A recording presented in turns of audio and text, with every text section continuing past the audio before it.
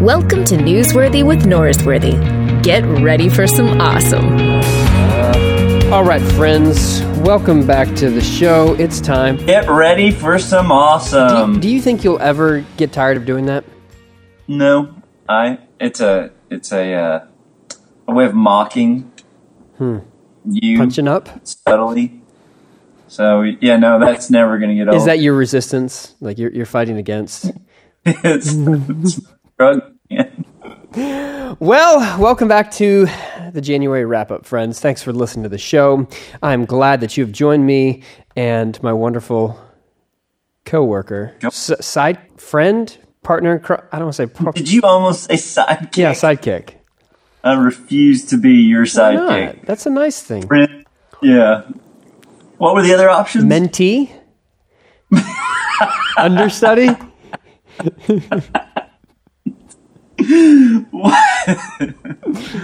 Oh yeah, that's a long line of people lined up for that role.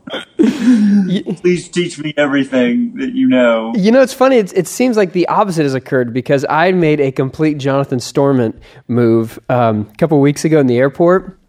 I was in the Atlanta airport and it was late, like 8 or 9 o'clock at night, and I'm with. I was with Adlin, my 5-year-old, and we're in the P.F. Chang's at the airport in Atlanta. Have you been to the P.F. Chang's in the Atlanta airport? We give money to the poor. I don't know. Jonathan, when we've flown together, most of the time you go sit in first class. So don't. I get credit for free. I've never paid for first class. Okay, well, and I think they just that's something about character based. When they scan the tickets, they're like, "Oh, this jerk needs to be in the." You're by the bathroom, aren't you? Aren't you normally like in the rear by the bathroom? I'm just there to help whatever way I can. It's like the Pope rides in a normal car. I sit in coach, whatever you do. I mean, you and I guess your equivalent would be Creflo Dollar. I mean, you guys are right in luxury. Yep, me and Creflo. That's a category I get lumped into often. Yep. So there I was in the airport, and we're finishing up our meal, and the people in the booth right behind us sit down, and they have an Australian accent. And blood in the water. There's blood in the water.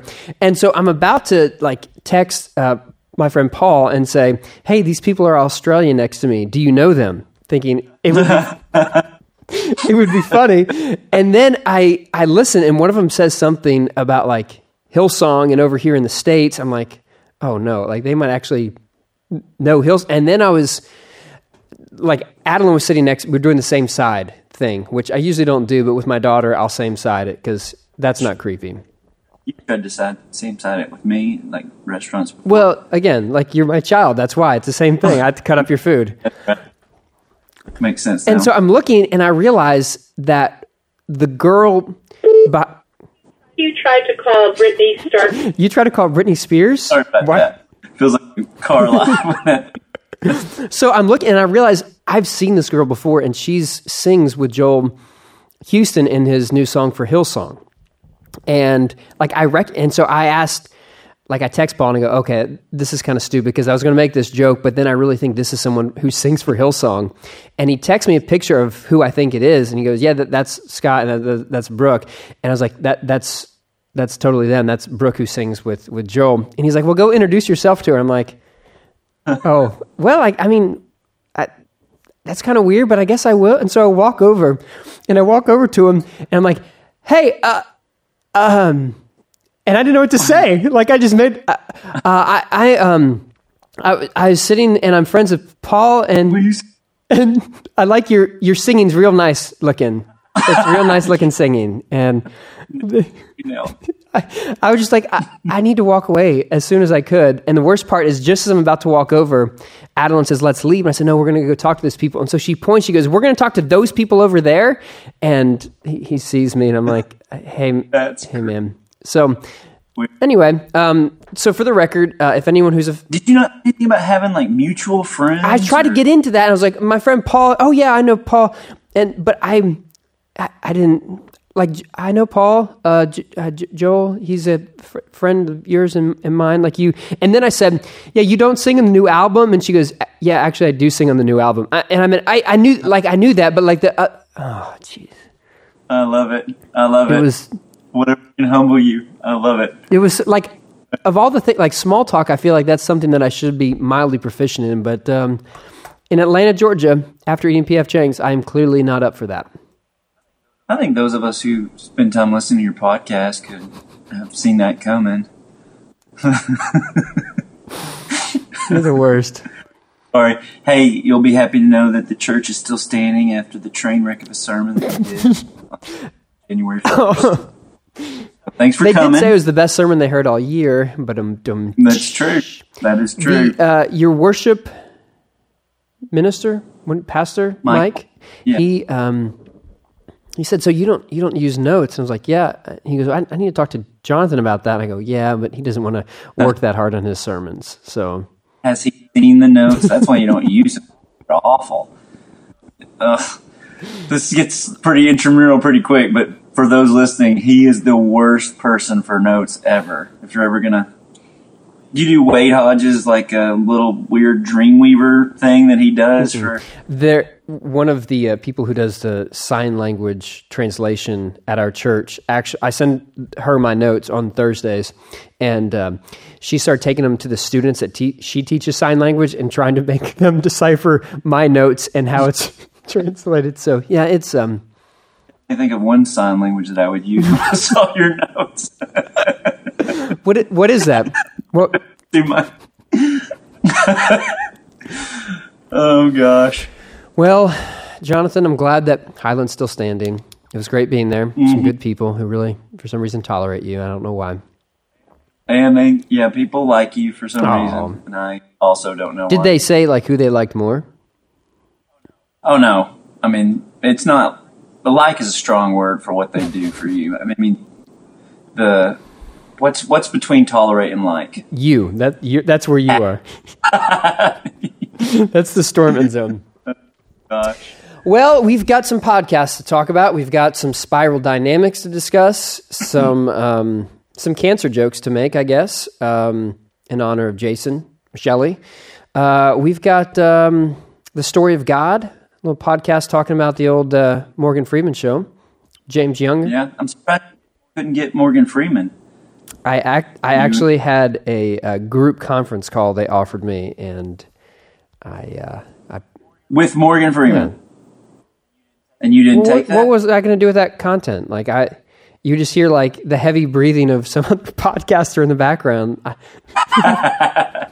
It's not just any podcaster. First off, the voice of God, Almighty. Yeah. Shawshank. I guess I should have. It was during my, I think it was during my Thursday lunch group. And so I chose to be with my church friends instead of Morgan Freeman because I care about my church. I don't know if you could say that. I'd rather you have chosen the other way. I did see, like I tried to get a one-on-one and it didn't work out. And the guy who was connecting me said, yeah, we just don't have that many spots. And then like literally like a few minutes, like a day later, I see on his Twitter, oh, this is so awesome. And it was Morgan Freeman and Rob Bell. And I was like, oh, thanks. You gave it to Rob over me. I see the logic of that choice though, don't you? What is the logic in that? No, if you got one spot for a podcast and you're looking out on the world of podcasters and there's this Newsworthy with Norsworth, this vain cat picture up on there looking all smug. Okay, so I did that Trip Fuller's Theology Beer Camp, and for like 2 days, the scrolling image on like they had a couple screens up front were like all the sponsors, and so the podcasts, I guess, were in that loop, and so every like 90 seconds there was my big old face on like 3 big screens, and I was like, this is bad. I don't like this at all.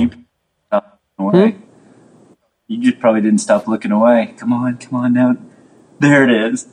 Just kept your eyes peeled. And I guess the first podcast that we'll talk about is the one with Tim Keller's work, which is far more important than any mean thing you're going to say about my podcast logo. I've got plenty of material, though. ever want to come back to that. I don't think we really need to. So I saw that you decided to do a blog in response to the podcast that I did already. And The Myth of Inclusion was your blog title, with a picture of you from 2007. So I actually wrote that over Christmas break as soon as I read that article with Keller. Hey, first off, what was your personal opinion on when you first read the Keller article before it was parsed and all the commentary came out about it? What was your initial thought? Like overall, I mean, good. Like I'm nitpicking on it. Like I think there are a few things that I would nuance different. But we're talking about the difference of, what's a 85 and a 95%. Like that we're talking about passable grades on things, not about like wholesale rejection of it. I thought he had, he quotes Wright on resurrection, which of course, I love N.T. Wright, or as you call him, Brother Tom. He had the great line about not wanting to contrast faith with skepticism, which I really like that. I appreciate Keller's work integrating science and theology together. Knowing that as a foundation, his statement, he used someone else's line about, it's like insisting that if you're going to find your lost keys, they have to be under the one street light that's on, because that's the only place you can see. Like, I thought that was that's a really good take. So I think it's a conversation worth having to discuss some of the nuances of it. But overall, I thought it was solid. What about you? Oh yeah, I loved it. I probably wouldn't have put the virgin birth in with the resurrection or whatever, but man, what I wrote about that in that blog was just it was refreshing to, because we're all so anxious right now about not including everyone that we honestly, in the words of Jeff Childers, a member of the church, friend of the show, we have to be careful of the danger of inviting people to belong to something that's not worth belonging to. And that is like with, wide open, anybody can. So I think you and Ann didn't like the Greenpeace metaphor because he said bored or whatever, but I like that metaphor. I thought it worked. I think I do. I get the idea that there are, like, if you don't buy into certain things, then you can't be a part of Greenpeace. Like, I get the metaphor. I think it's fitting. People say like the board thing, like, okay, if just a member, but have you ever met a member of Greenpeace? Because I'm pretty sure that's not just the board's position. I think that, people in Greenpeace really care about that. Yeah. Okay, here's one line. You had one line from your blog that said total inclusion is impossible.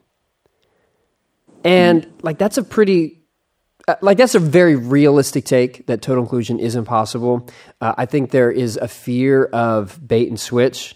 Like everyone's welcome here, but then eventually we say, yeah, but you're going to have to change something down the road. And so that, on the one hand, I get total inclusion is impossible, but I know I've heard you say that if it's not, or maybe I've just said it and I think you should say it too, is that if it's not good news everywhere, it's not good news. And like the message of the gospel should ideally be fully inclusive. Yep. So you should have a podcast with the person who wrote Endangered Gospel. I can't remember the author's name right now, but it's a great book. But one of the things he says is, like, the church is the only institution that exists for the people that don't belong to her. How does that go about happening? It doesn't necessarily go about happening by saying everyone's welcome to do and be whatever they want to be here. It actually creates a special kind of community to show the world what God is like. And it's not for everyone. But in another sense, it is for everyone.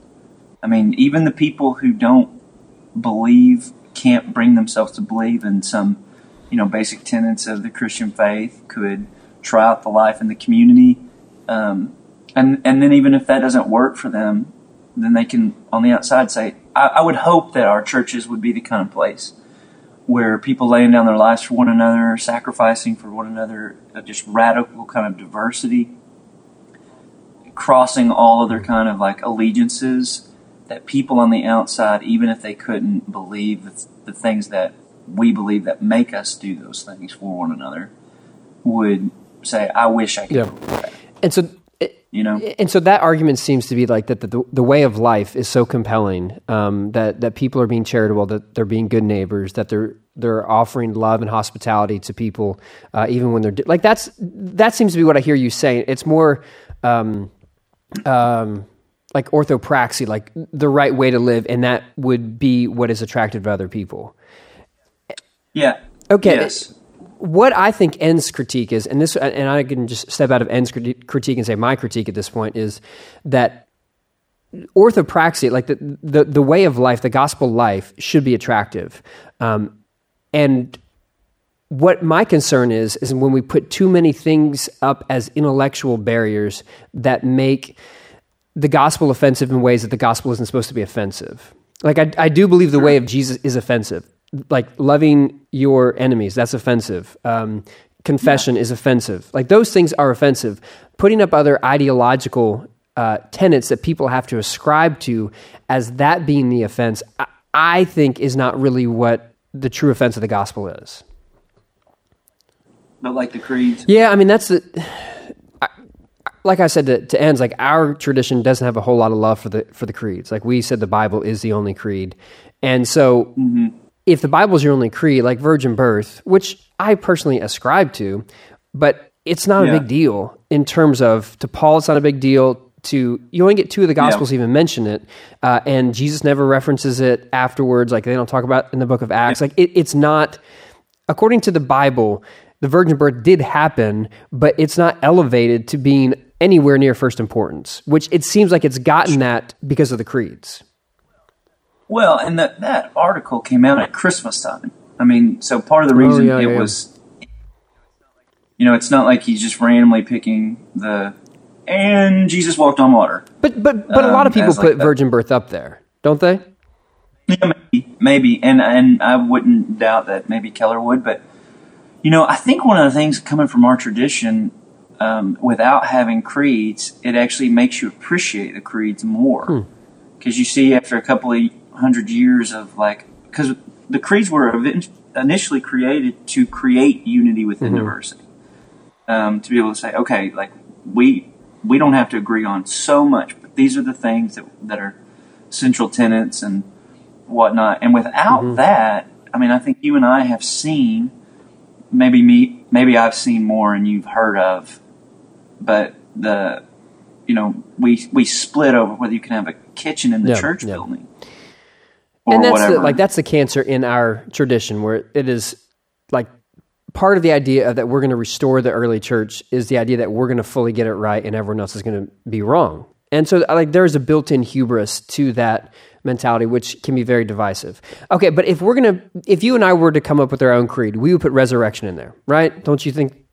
Oh, yeah, so first importance that Jesus literally died, was buried, was resurrected, and that's the centerpiece of it. So I'm out at Tripp's thing, and I've got this podcast that I'll post next week with a guy named John Cobb, who is like Tripp Fuller's Lord and Savior. And he wanted me to okay, you do I don't know anything about process theology, which is Cobb's thing. And so do an intro to process theology. And I was like, okay, well, I don't really know a whole lot about him. He goes, that's perfect. Just ask a whole bunch of questions. Well, I didn't even realize that he was Jesus wasn't fully divine and the resurrection wasn't literal until I got in the middle of the interview, which will be a fun thing for you all to listen to. Huh? Were you like, this guy's making a lot of sense? No, I made a joke about how I didn't like John's gospel because, he seems like a freshman, philosophy major in John's gospel more. And he's like, yeah, I don't like him either. Well, I was kind of I said that tongue in cheek. I really do like John's gospel. He's like, I don't like it probably for other reasons. And I'm like, oh, yeah, we're in a different boat here on that. But with that idea, that means me and John Cobb have to say, this is a central thing that we disagree on, and so we can't have fellowship together, we're on different teams. Is that where you'd want to go and say, here's a line, Greenpeace says you have to believe this, church says you have to believe this, therefore you don't, so we're going to have to divide, and, I can't be friends with Tripp Fuller if he's going to follow John Cobb? Well, you need all the friends you can get, first off, so I don't think I would push that on you. But I do think, Paul's thinking about if the resurrection didn't happen, we're to be pitied above all people. There is I think everything hinges on whether God raised Jesus from the dead. And so I understand, I understand kind of Charles Taylor's A Secular Age. Like, nobody's coming at this impassively. Nobody's coming at this with we have been enchanted with a way of looking at life that there is no enchantments. And so we read the Bible, we read all that. And so it's not just resurrection for me in the sense of, like, why couldn't that be possible? I mean, why would God not have raised Jesus from the dead? If I could jump in, I think the reason we would say that is, well, it's really hard for me to believe that literally happened. And if I take that off the table, then I don't have to make as big of a leap to have faith. If I'm guessing, that's where people are coming. Like that makes it more palatable to me. I can buy into Jesus being a really good teacher and a charismatic figure that presents this great way of life. But if I have to believe in resurrection, then that's just too weird for me. And if you get that out, then I'm on board easier. Yeah. I mean, I think we've seen that's happened a lot. The thing is, the resurrection was the conservatives who didn't like the resurrection in the first century, right? Yeah. The Sadducees. Because you take the resurrection out, you take a sense of judgment of this is the kind of God who is going to judge both your words and your deeds, and that was the thing that was the impetus for us to have any kind of attraction to want to be a part of church in the first place. So I think it's really central. But I will say this, in the Gospel of John, and this is the blog that comes out this coming Wednesday for Scott, it ends with Thomas not believing in the resurrection. And, the other disciples, other people have told him, no, like we've seen Jesus raised from the dead. And he just is basically calling him a liar. And it says a week later, while Thomas was still with them.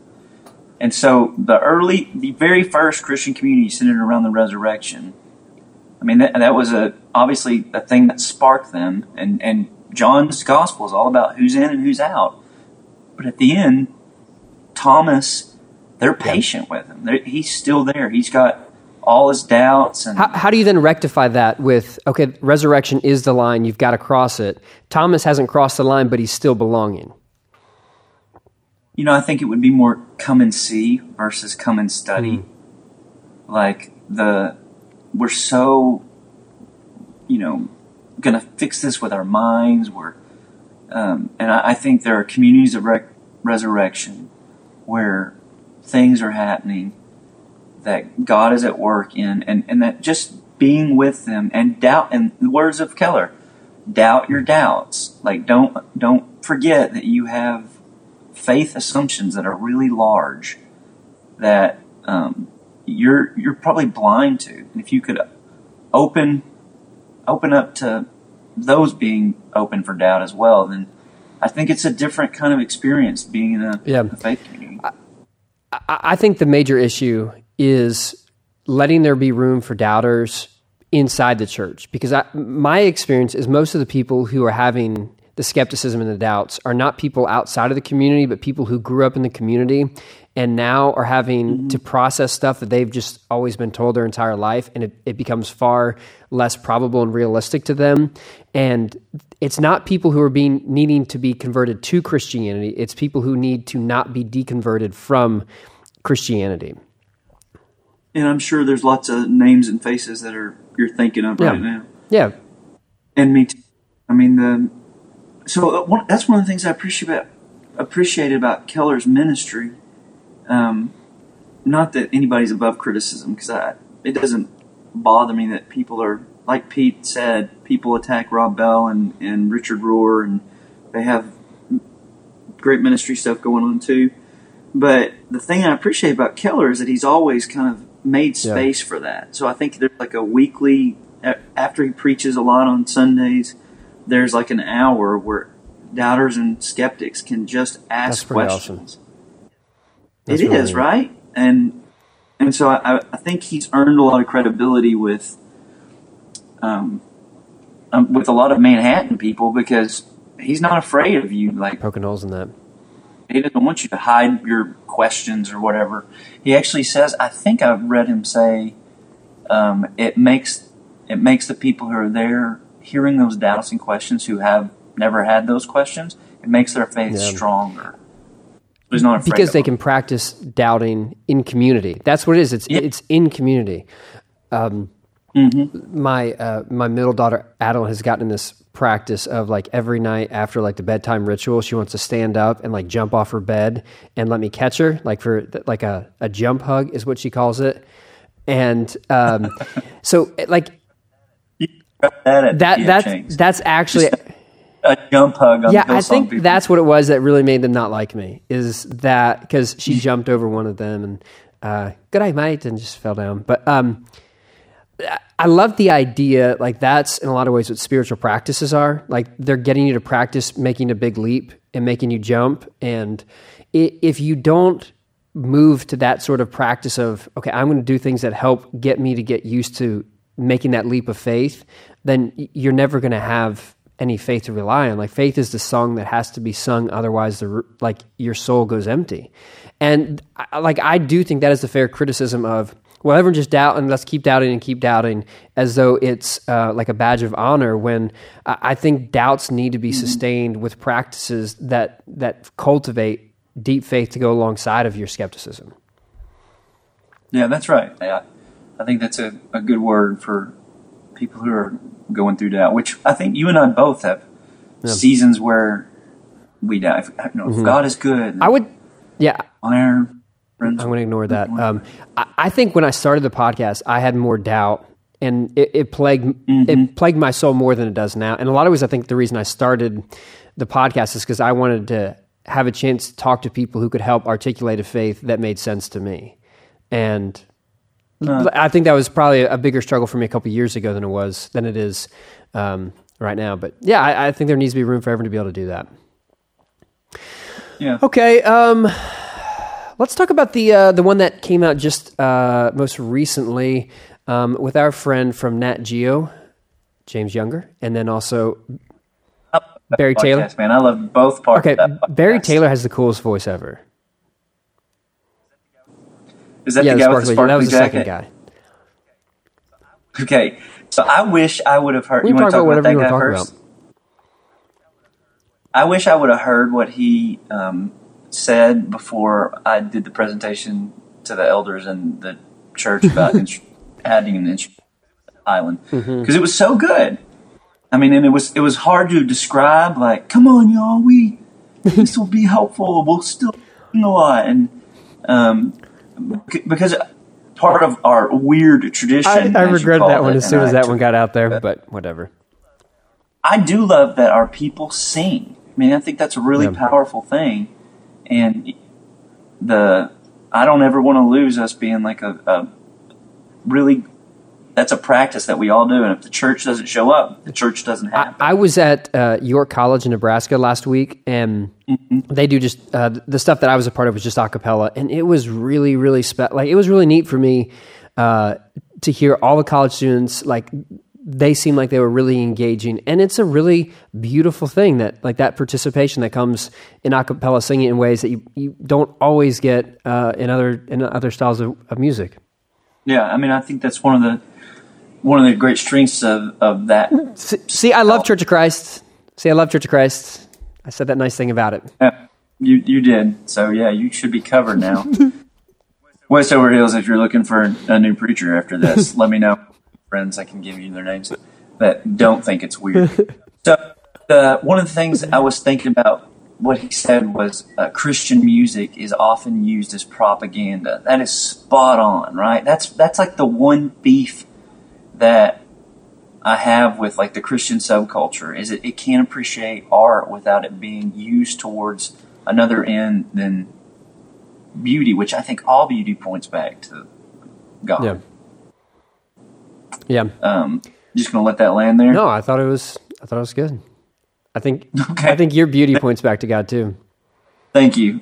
And then the other thing that I thought of was way he said that in churches often. I don't know Barry Taylor's background. Is he like a guy who goes to church often? He worked at a church. Honestly, I Googled him afterwards when I was looking for a picture to put on my website of him. And I think he was a pastor at some church in the LA area. And he's not doing that anymore.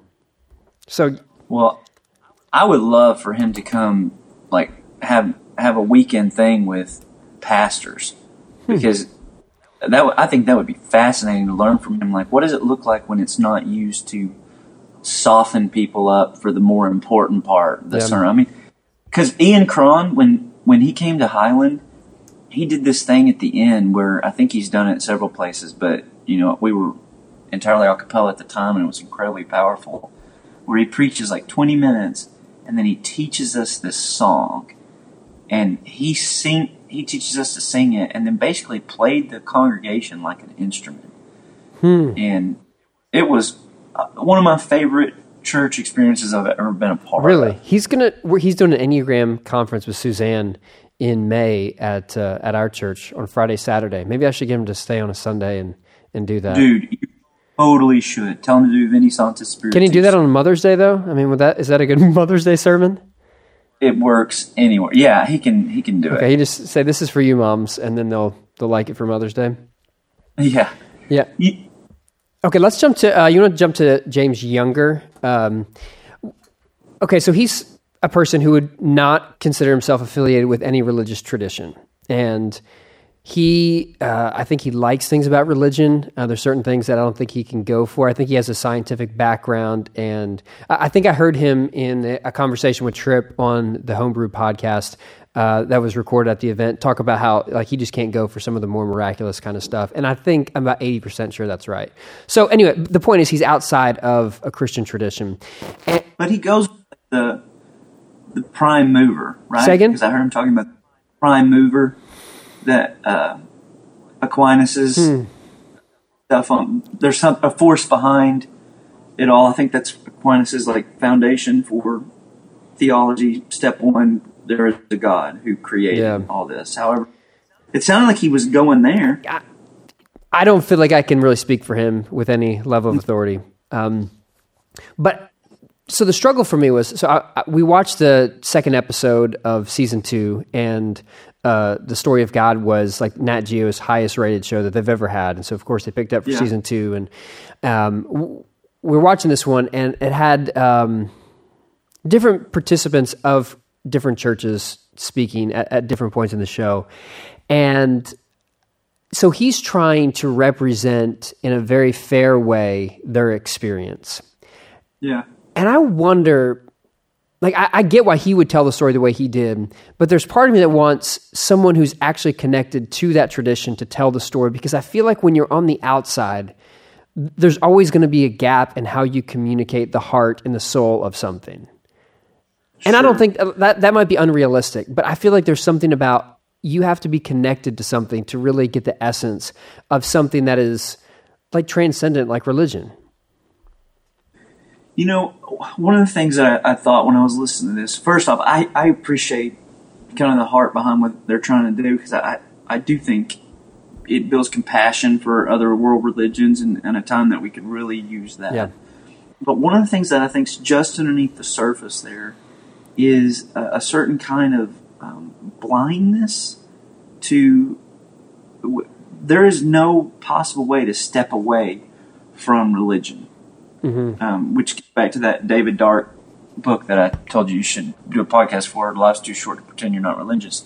Everybody's got a way of a kind of major story that they're laying on top of the world. And Charles Taylor would say, that philosopher guy, a secular age, would say that their faith is they have a very strong faith, because they're telling these stories of all the other religions. And it's rooted in Christianity, in the Reformation, and 500 years of teaching them to be able to step outside of themselves. And, they don't go in and go native, for example. Yep. That's actually a new modern phenomenon, that there's some kind of firm footing that they have. They are assuming that they can step outside and not believe. But I think that's the myth. There's a myth of neutrality. Like, I'm not saying like this is a slam on their show. I haven't seen their show, or it sounded like what they were doing is really good work. But there's no place to stand that's neutral. Yeah. You know. Yeah. I mean, what do you think about that? And I think that's what I'm getting at. Like, everyone has a bias that they're going to tell, and if you're an outsider, at some point, some of it will leak through. And like, so the series that I'm preaching right now is talking about the faith experience of people who've gone through different struggles. Last week we talked about people with mental health illness. This week we're talking about addiction. Others talking about grief. And so, I can't really tell a story about mental health in the same way that someone who's gone through it can. Like, I feel like the experience of being in that can't be replicated. And I think they have to tell their own story. And so if you're an outsider, you've decided that you don't want to participate in that story, and you don't want to be part of that community. And as neutral as you want to be, I sure feel like that would somehow leak in. And I guess he comes from a scientific background where you can have your double-blind test and that you can prevent that. And he's probably smarter than me. Maybe that is true, but I struggle to see that. He's definitely smarter than you. I mean, that came through in the first 30 seconds. But the thing that's right. The thing that I would, I think what would help would be just to name it, because we're so blind to the fact that the secular way of being in the world is a religion. I think just to name it, like, and my dominant religion is that there is no dominant religion, that these are all wish fulfillment, which, by the way, so you talk about wish fulfillment often. One of the interesting things y'all were talking about with hell and heaven stuff, one of the interesting things that I think should get people to reconsider Christianity, who have written it off as, you know, all these are projections of it, is, one, the Jewish people for 1,000 years had no notion of an afterlife. Mm-hmm. And they still created this community. I mean, that's a good take. I never thought of that. Yeah. Yeah. And so something happened that created them as a community and got them to live a certain way. So it's not wish fulfillment in that sense from the very beginning. And the second thing is Bonhoeffer's point about Jesus on the cross is the exact opposite of religion. Nobody projects onto God that. Yeah. And so Jesus' the moment of the cross is the moment of the highest irreligion. Okay, two things to that. Could you say that the heaven of Judaism was the Exodus, and that obviously is the defining story of who God is in Judaism, right? The Exodus. Oh yeah. So maybe that the wish fulfillment would be something about that story. And the thing about Jesus is, you know, Joseph Campbell's monomyth stuff. It doesn't fit in any religious paradigm, but Joseph Smith says it fits in, like, right in the heart of story paradigm. Like, that's how story works, is you have to have that sort of. Yeah. So I don't know.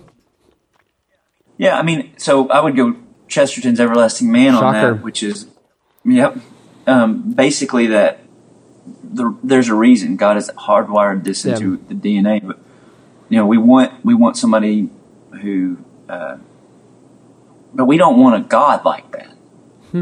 Like, there's not, I mean, that's a good story, but for a brief instant, God was an atheist. Yeah. I mean, we don't realize just how irreligious the moment of the cross was. He dies naked, alone, ashamed, and abandoned. Yeah. And he's killed by the very best people, the very best government that had ever existed, the most holy people of the best, you know, the best of the best did this to Jesus. Mm-hmm. And now we wear the cross as a necklace, and we forget that it is the most irreligious moment. And so Bonhoeffer's thing is great pushback to the kind of Freud wish fulfillment thing, because he says Jesus is leading us into the moment of... Yeah. I agree. And I think that's crucified God stuff is, I think, where you find, I think that's the way to go. I mean, to move away from trying to get wish fulfillment to say that, no, God steps into suffering with us, and that's our story. It doesn't give a solution, but it gives us presence. So, yeah, I'm on board with that. All that, like, about the all these different world religions, I think building compassion, understanding each other, but this is a distinctive thing of Christianity. It is very irreligious in lots of ways. And wish fulfillment, I don't think it holds up against the cross. Okay, so like we were saying about the show on Nat Geo, which we started with in this section, it's a great show. It's on TV now. Thanks, James Younger, for talking to me. Here's my last thing about it.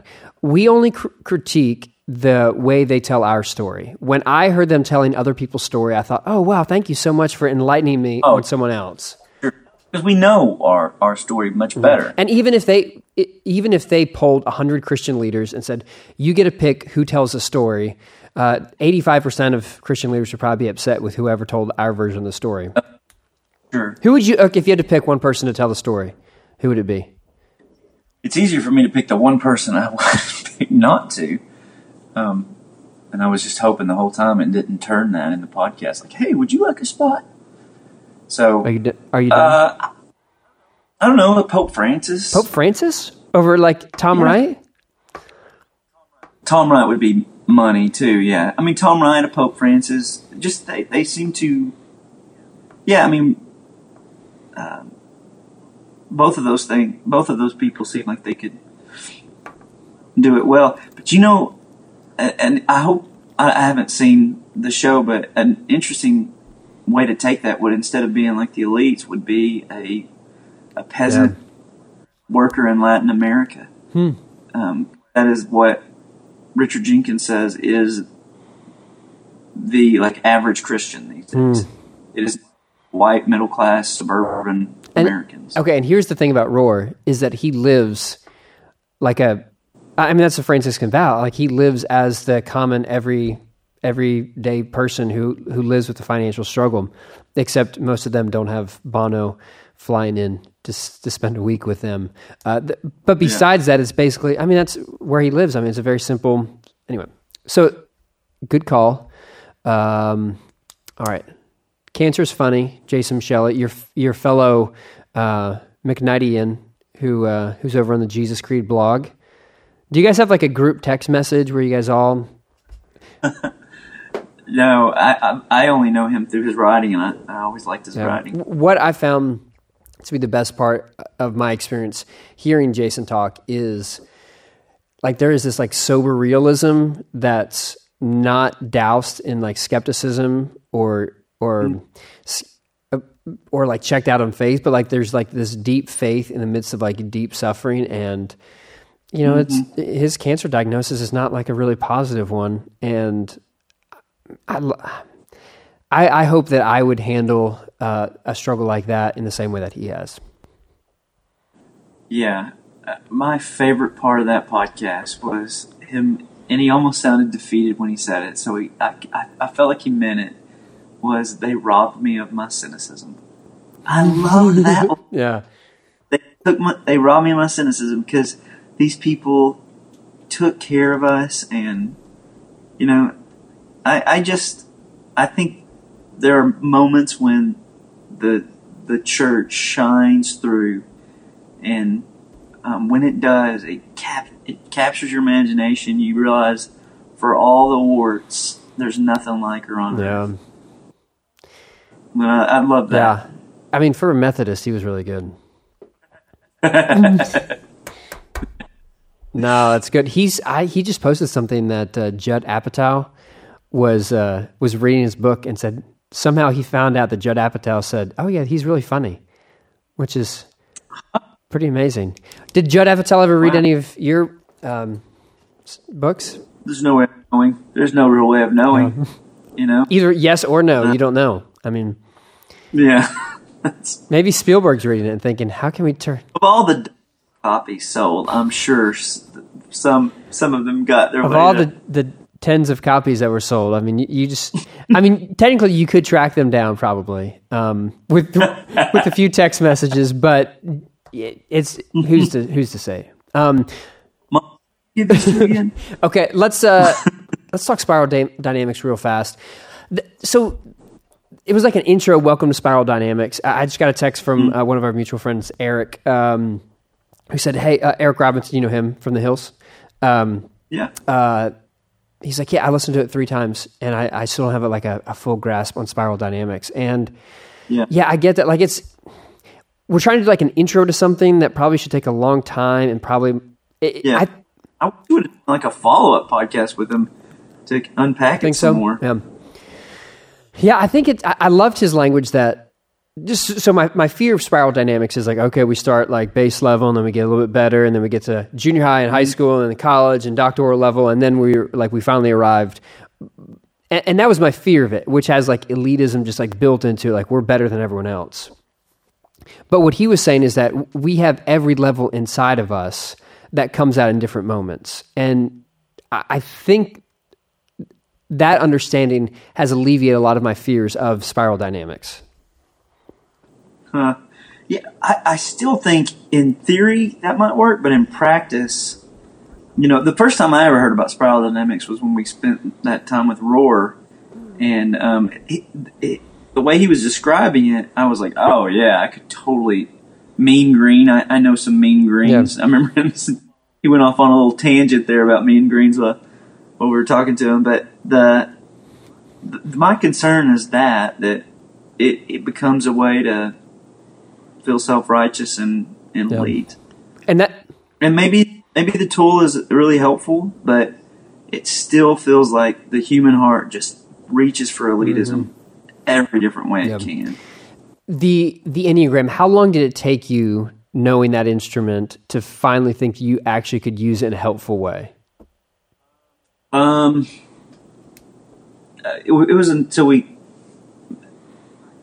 I had read like Roar's book on the Enneagram, and that was somewhat helpful. But when our whole staff went through it with Suzanne and my wife came, I mean, that was the thing that helped me the most. And I see the similarities between spiral dynamics and Enneagram. My problem with it, and I don't want to out the person who first pointed this criticism out to me, because in progressive Christian circles, it seems like Enneagram and spiral dynamics are like the shibboleth gatekeepers about what number are you? Wait, you don't know? You don't believe? Yeah. But both the Enneagram and the spiral dynamics, I think, probably could be useful tools, but there's a meta-narrative that's laid over them that I don't even think it's necessary to buy into. But like I don't necessarily believe the meta-narrative laid over this. And by the way, I thought we were supposed to be like cynical of meta-narratives, but now we just seem to buy them as long as it's not a dominant world religion with any kind of ancient tradition or whatever. You know what I'm saying? No, when I asked you about the Enneagram, it took me a while personally. Thanks for asking me back. To feel like I really had any grasp on using it. And I feel like I'm in the beginning stage of the spiral dynamics quest before and so I don't feel like I'm really at a place to you noble knight. You go off on a quest. Is there any, speaking of elitism, go on us about this quest that you're on. Oh, I hate you. Trip by the doesn't way, talk to me this way. Yeah. Trip hasn't had to talk to you this much. Next he'll be whiskey if he does. So Leslie and I were watching The Office at night and trying to Enneagram the workers. Interesting. Who do you think Michael Scott? What number do you think Michael Scott is? Wow. So Toby's a 6. Angela's a 1. Angela's a 1. For sure. He's a 7. So help me make some jokes here. Let's not talk about 7s that way. We don't like. Yeah. Oh, he's totally a 7. He's totally a 7. Yeah. And that means I feel so bad for your staff. Okay. I'm going to keep the story to myself right now. So, are you going to put the podcast online? No, you're saying you have a story to tell. Okay, I thought you were. No, I had yeah. I thought you were going to hide this under a bushel. No. We're just anyway. Yeah, I feel like my coworkers. But my coworkers say that they don't think I'm a 7; they think I'm a 1. They do. So sevens go to 1 in stress. 7s go to 1 in health. Yeah. That's great. Well, because I'm super obsessively routine and stuff, and very rigid in my work life. But yeah. So thanks for the counseling session. I appreciate that. There's so much more to. What if we did counseling by almost democracy? Just call in with what you think's wrong with Luke. Email in. What's his problem? So, spiral dynamics, it seems to me, would be helpful in the same way that when I write a sermon, I will try to think of 4 or 5 different people that represent groups. You know what I mean? And so you're trying to communicate to all those different levels. For example, addressing the Trump refugee thing, it seems like the blue category would be one that would be very much for Trump's ban on refugees from certain countries or whatever. Did you? Speaking of that, did you think of saying anything about that on Sunday? I did say something about that on Sunday, and we had this was just kind of a Holy Spirit-led miracle. So we do prayers of the people, and this particular Sunday was prayers of the nation. We do that once a month.